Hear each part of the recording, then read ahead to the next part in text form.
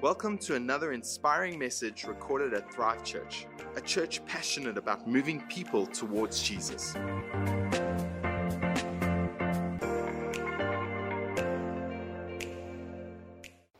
Hey everybody, thank you so much for joining us today, and thank you too for the privilege of having us in your home today. It's so good that we can be together in this time, and what a privilege it was for us to have had Pastor Donovan Kutsia with us last weekend for Father's Day. He's a father to so many of us in our group, and on the note of Father's Day, trust all the dads had the most amazing day, and you guys were really spoiled. Some of you might remember the story that I'm about to tell you. In 2010, 34 Chilean miners were trapped in a rock fall under 700,000 tons of rock. There was very little real hope that they would ever be found or come out of it alive. But luckily, these men had a man called Luis Urtzua as their leader. You see, he was the shift commander at the time of the disaster. And this man used all of his wits and all of his leadership skills to help his men remain calm for the 17 harrowing days it took for rescuers to make their first contact. Under his leadership, the men stretched an emergency food supply that was meant to last just 48 hours, 2 days. They stretched it for more than 2 weeks, taking tiny sips of milk and bites of tuna only every second day. Mr. Urtzua said, "We only had a little bit of food. We give thanks to God that we were able to resist." It was no surprise then that Mr. Urtzua was the last of the 33 miners to leave the San Jose gold mine after 70 days underground. He was just that kind of guy. You know, this story shows the power of great leadership and the power of self-leadership, being able to lead ourselves. You see, every man underground there had to learn to lead himself, mentally, physically, emotionally, socially. Every single man had to lead himself in a situation that they never expected to face. I mean, can you imagine being underground in pitch darkness for 70 days? Can you imagine how much self-leadership that would require of you? Can you imagine the chaos that would have happened if these men had lost control of their self-leadership? You see, in times of challenge, leadership and self-leadership specifically, it really matters. The last few months on our planet have revealed many things to us, haven't they? It's told us how little control we have over the world around us. It's told us and taught us how connected we actually all are to each other. How what happens in one part of our world actually affects all of us. It's told us how much prejudice there is in our world. It's revealed the best and the worst of humanity. It's also revealed how much we all need each other. I think one of the greatest things, one of the biggest things that this time has revealed to us is just how much leadership really matters. Leadership of nations and companies and churches and non-profits, but also self-leadership. How we lead ourselves. It really matters, and it really matters in seasons and moments like we're in now. Each one of us, we are leaders because we have to lead ourselves. And the most important person you and I will ever lead is ourselves. In fact, the ancient Roman poet, a man called Publius Cyrus, he said this: "Would you have a great empire? Well, then rule over yourself." Hey, we're in a series at the moment called What to Do in the Through. What to do in the through. The reason we're in this series is because we are in a through season at the moment. It's a time when life is not as it once was, but we're also not sure what the future is going to look like. So we're in this through season. And so we kicked the series off 2 weeks ago by focusing on how to live through this kind of season. We said that the past is not where we camp, it's where we got our experience. We said the present is not where we complain, instead the present is a gift. We said the future is not what we fear, the future is what we hope for. It's filled with hope. Well, today we learn how to lead ourselves through this season. What to do in the through? Learn to lead yourself through. See, leadership science is showing us more and more that the most effective leaders in the world are those who are spending up to 50% of their time leading themselves, reading, listening, increasing their knowledge, taking care of themselves, leading themselves. Because self-leadership determines everything else in our lives. Scripture describes a man called Samson. Many of you have heard of him. The guy with long hair who had supernatural physical strength. The guy who ate the honey out of the carcass of a lion. That guy. He's the guy you're thinking of. He was a man who was enormously and profoundly gifted by God. But, and it's a big but, he lacked any sense of self-leadership. Samson couldn't lead himself out of a paper bag. The man was a self-leadership disaster. And because of it, so sad, he never lived up to his leadership potential. He ended up killing so many people. Had his eyes gouged out by his enemies, died, pulling the roof of a temple down on himself and killing himself and thousands of Philistine enemies. You can read his story in the Old Testament book of Judges.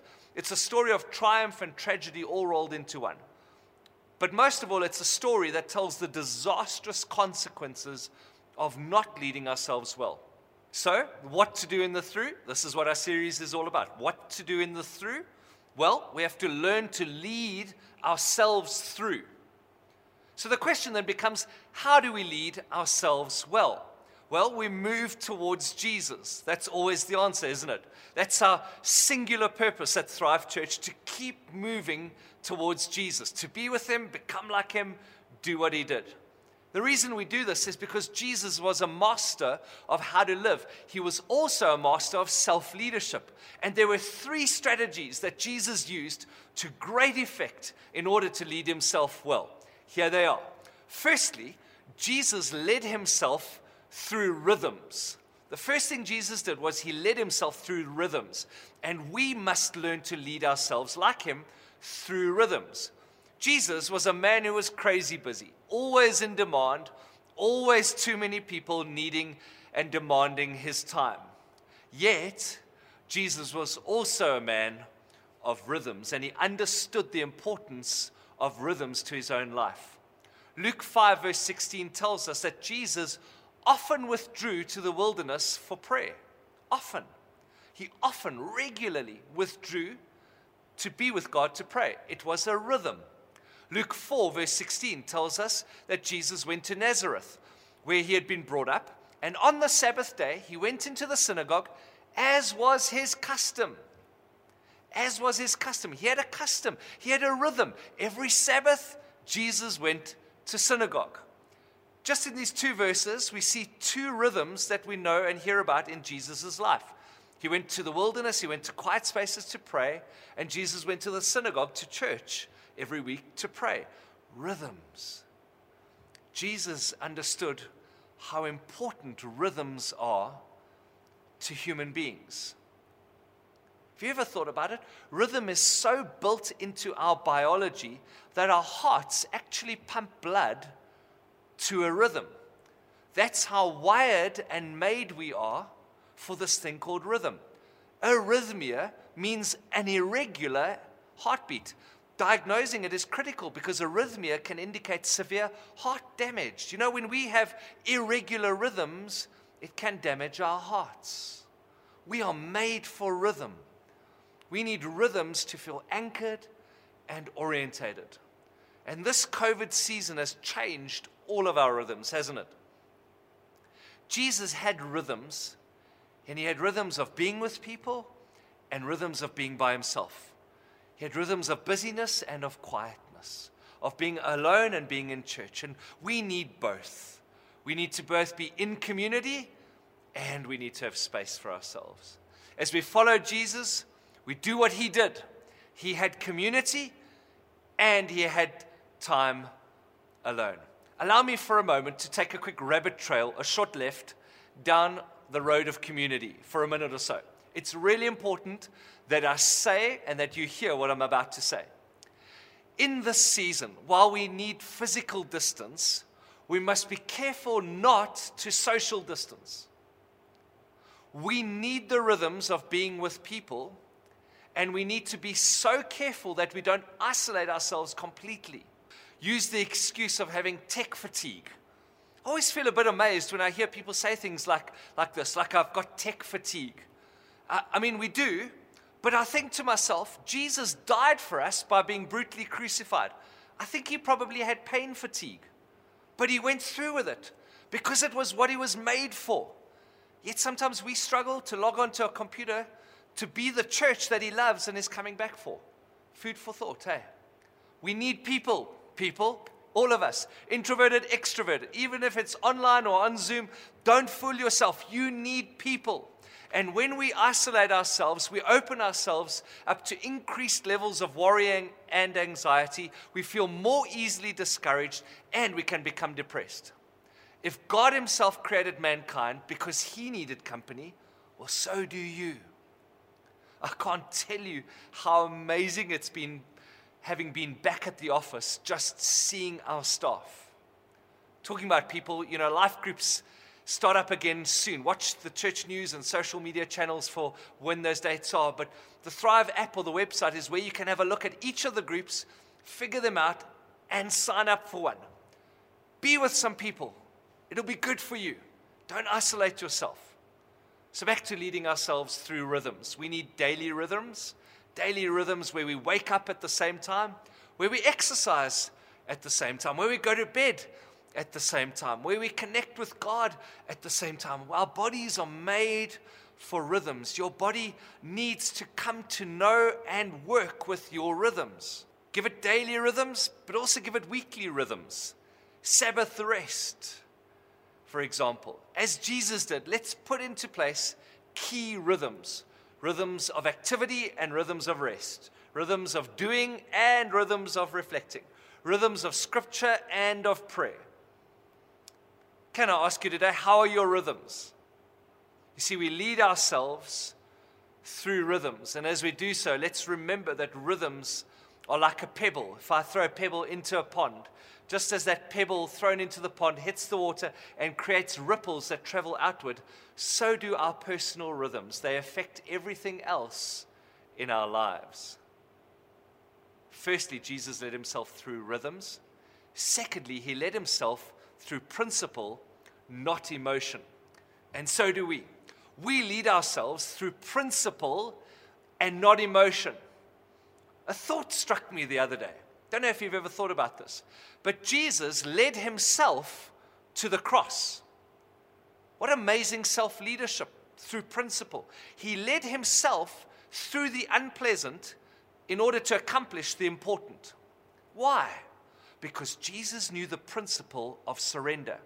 And he knew that his life was about the cross. That was his purpose. And so he surrendered to that purpose.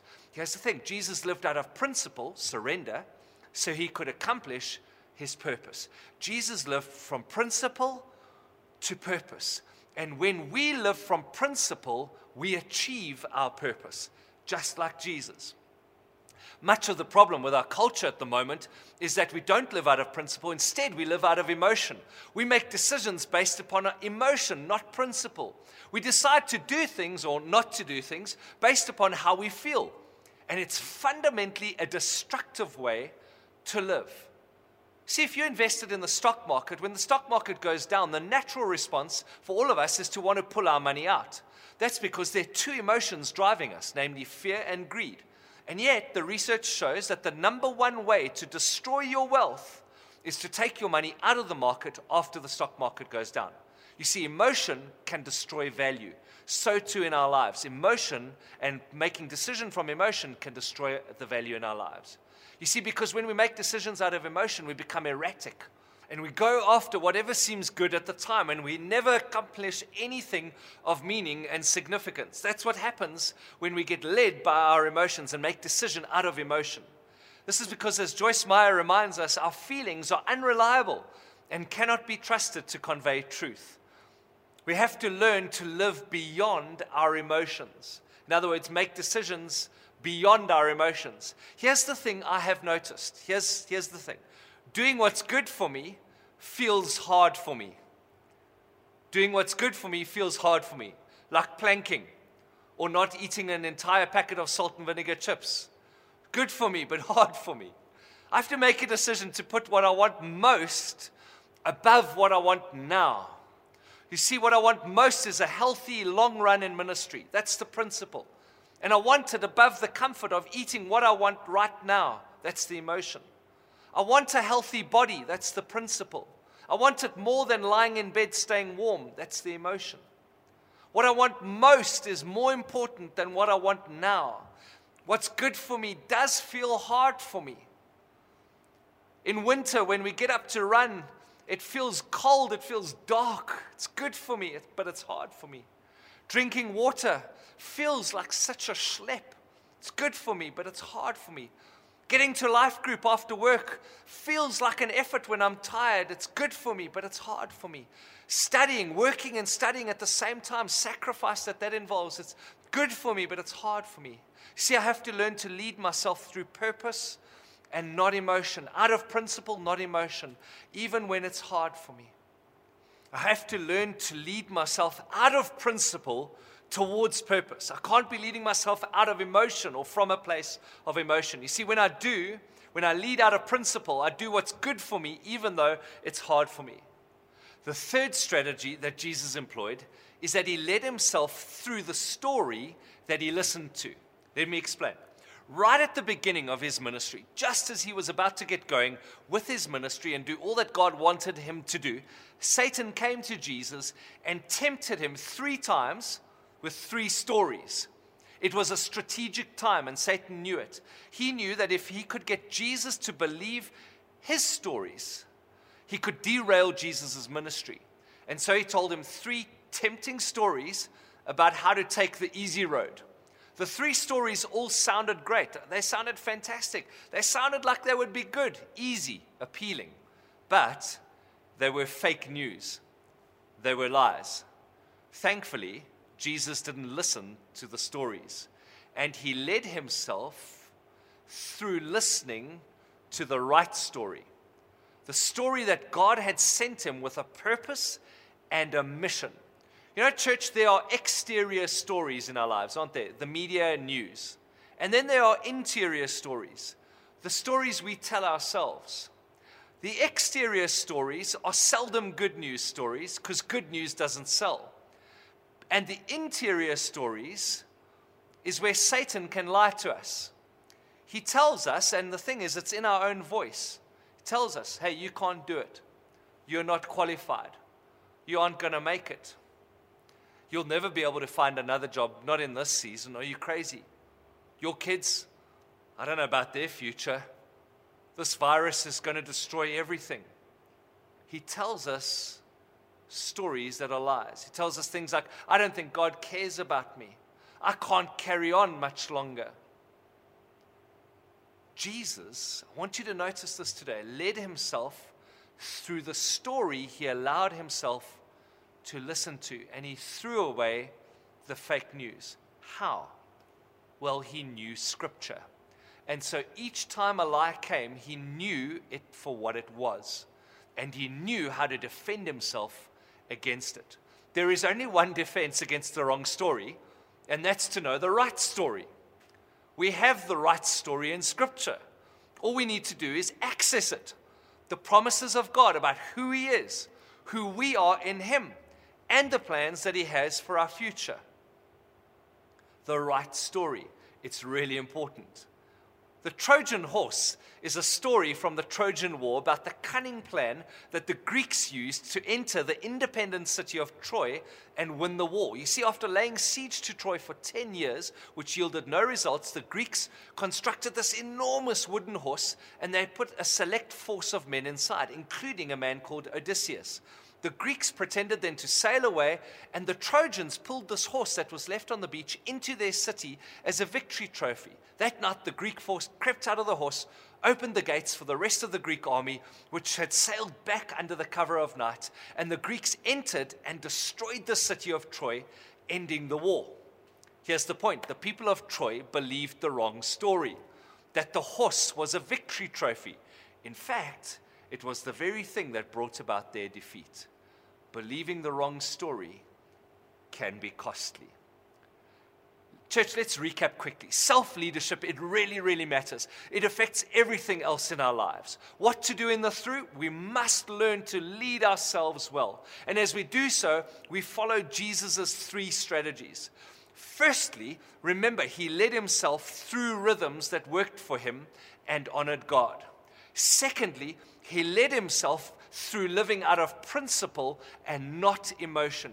Thirdly, he led himself through listening to the right story. Let me give us and suggest to us today 3 thoughts for our application. Firstly, how are your rhythms? What rhythms do you need to put in place in your life immediately?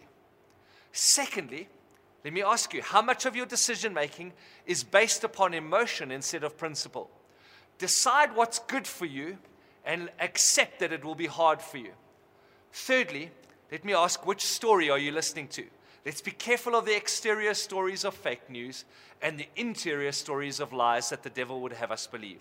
The only defense to the wrong story is to know the right story. So start this week by memorizing 1 verse a week. You know, church, Jesus lived this way because he was so focused on his purpose. What was his purpose? Well, it was to bring the kingdom of God to earth, to show it to us, to teach it to us, to show us what the Father is like, to show us how to live, to show us the way to an eternal friendship with God the Father. And Jesus said that really in the culmination of his purpose, he stands now at the door of each of our hearts and he knocks. And whoever hears and opens the door, invites him in, he says, I will come in and dine with him or her and they with me. The amazing thing about this is that if you and I are open to Jesus, we can open up the door of our hearts and we can invite him in and we can begin our journey and friendship with him. Self-leadership starts with a friendship with Jesus. And so if you would like to start that friendship today, you can do so right now in this moment. I'm going to pray, and as I do so, I'm going to be praying for you. And I'd then love to invite you to join with me and to pray with me. Shall we pray together? Father God, thank you so much for your love for us. Jesus, thank you that you came to earth. You were a master of how to live. Thank you that you taught us how to live. Thank you that you taught us the power of self-leadership. Thank you that you lived this perfect life, never disappointed God. Went and led yourself to the cross. What an amazing thought to think that you led yourself to what was difficult for you, all so that you could fulfill the purpose of allowing us access to a friendship with you and with the Father. Thank you for your sacrifice. Thank you that you allowed yourself to be brutally crucified. You died and rose again on the 3rd day by the power of the Holy Spirit. And in this moment right now, I want to stop and reflect on my life and say, thank you for doing that for me. In this moment, I want to make a decision to open my life to you, to open my heart to you. As your word says that when I do so, you come in and you live with me. You begin to take up residence in my life and begin to change my life and rewrite the script for my life. Thank you for that. As I do so, thank you that you've given me the faith to accept that you enter my life and begin a new journey with me. Thank you, Holy Spirit, that in this moment, as I open my life to you, you come into my life and begin to live and breathe in my life.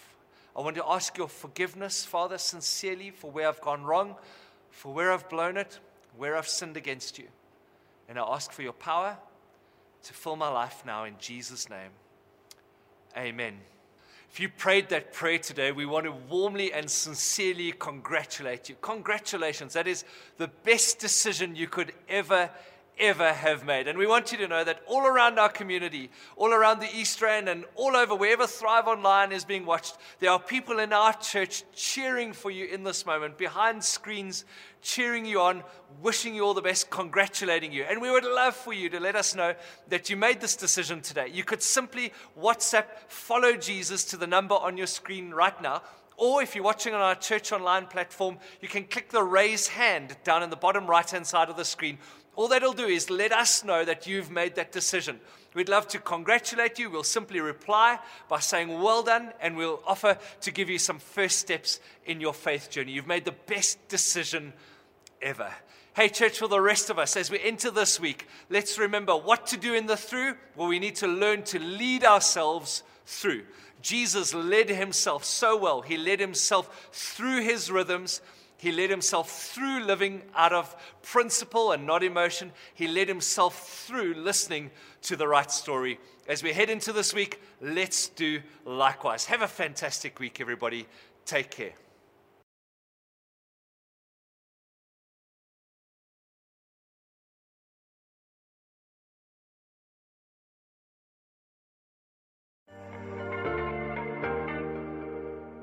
We hope you have been blessed and helped by this message. For more information about our church, visit our website at www.thrivechurch.co.za.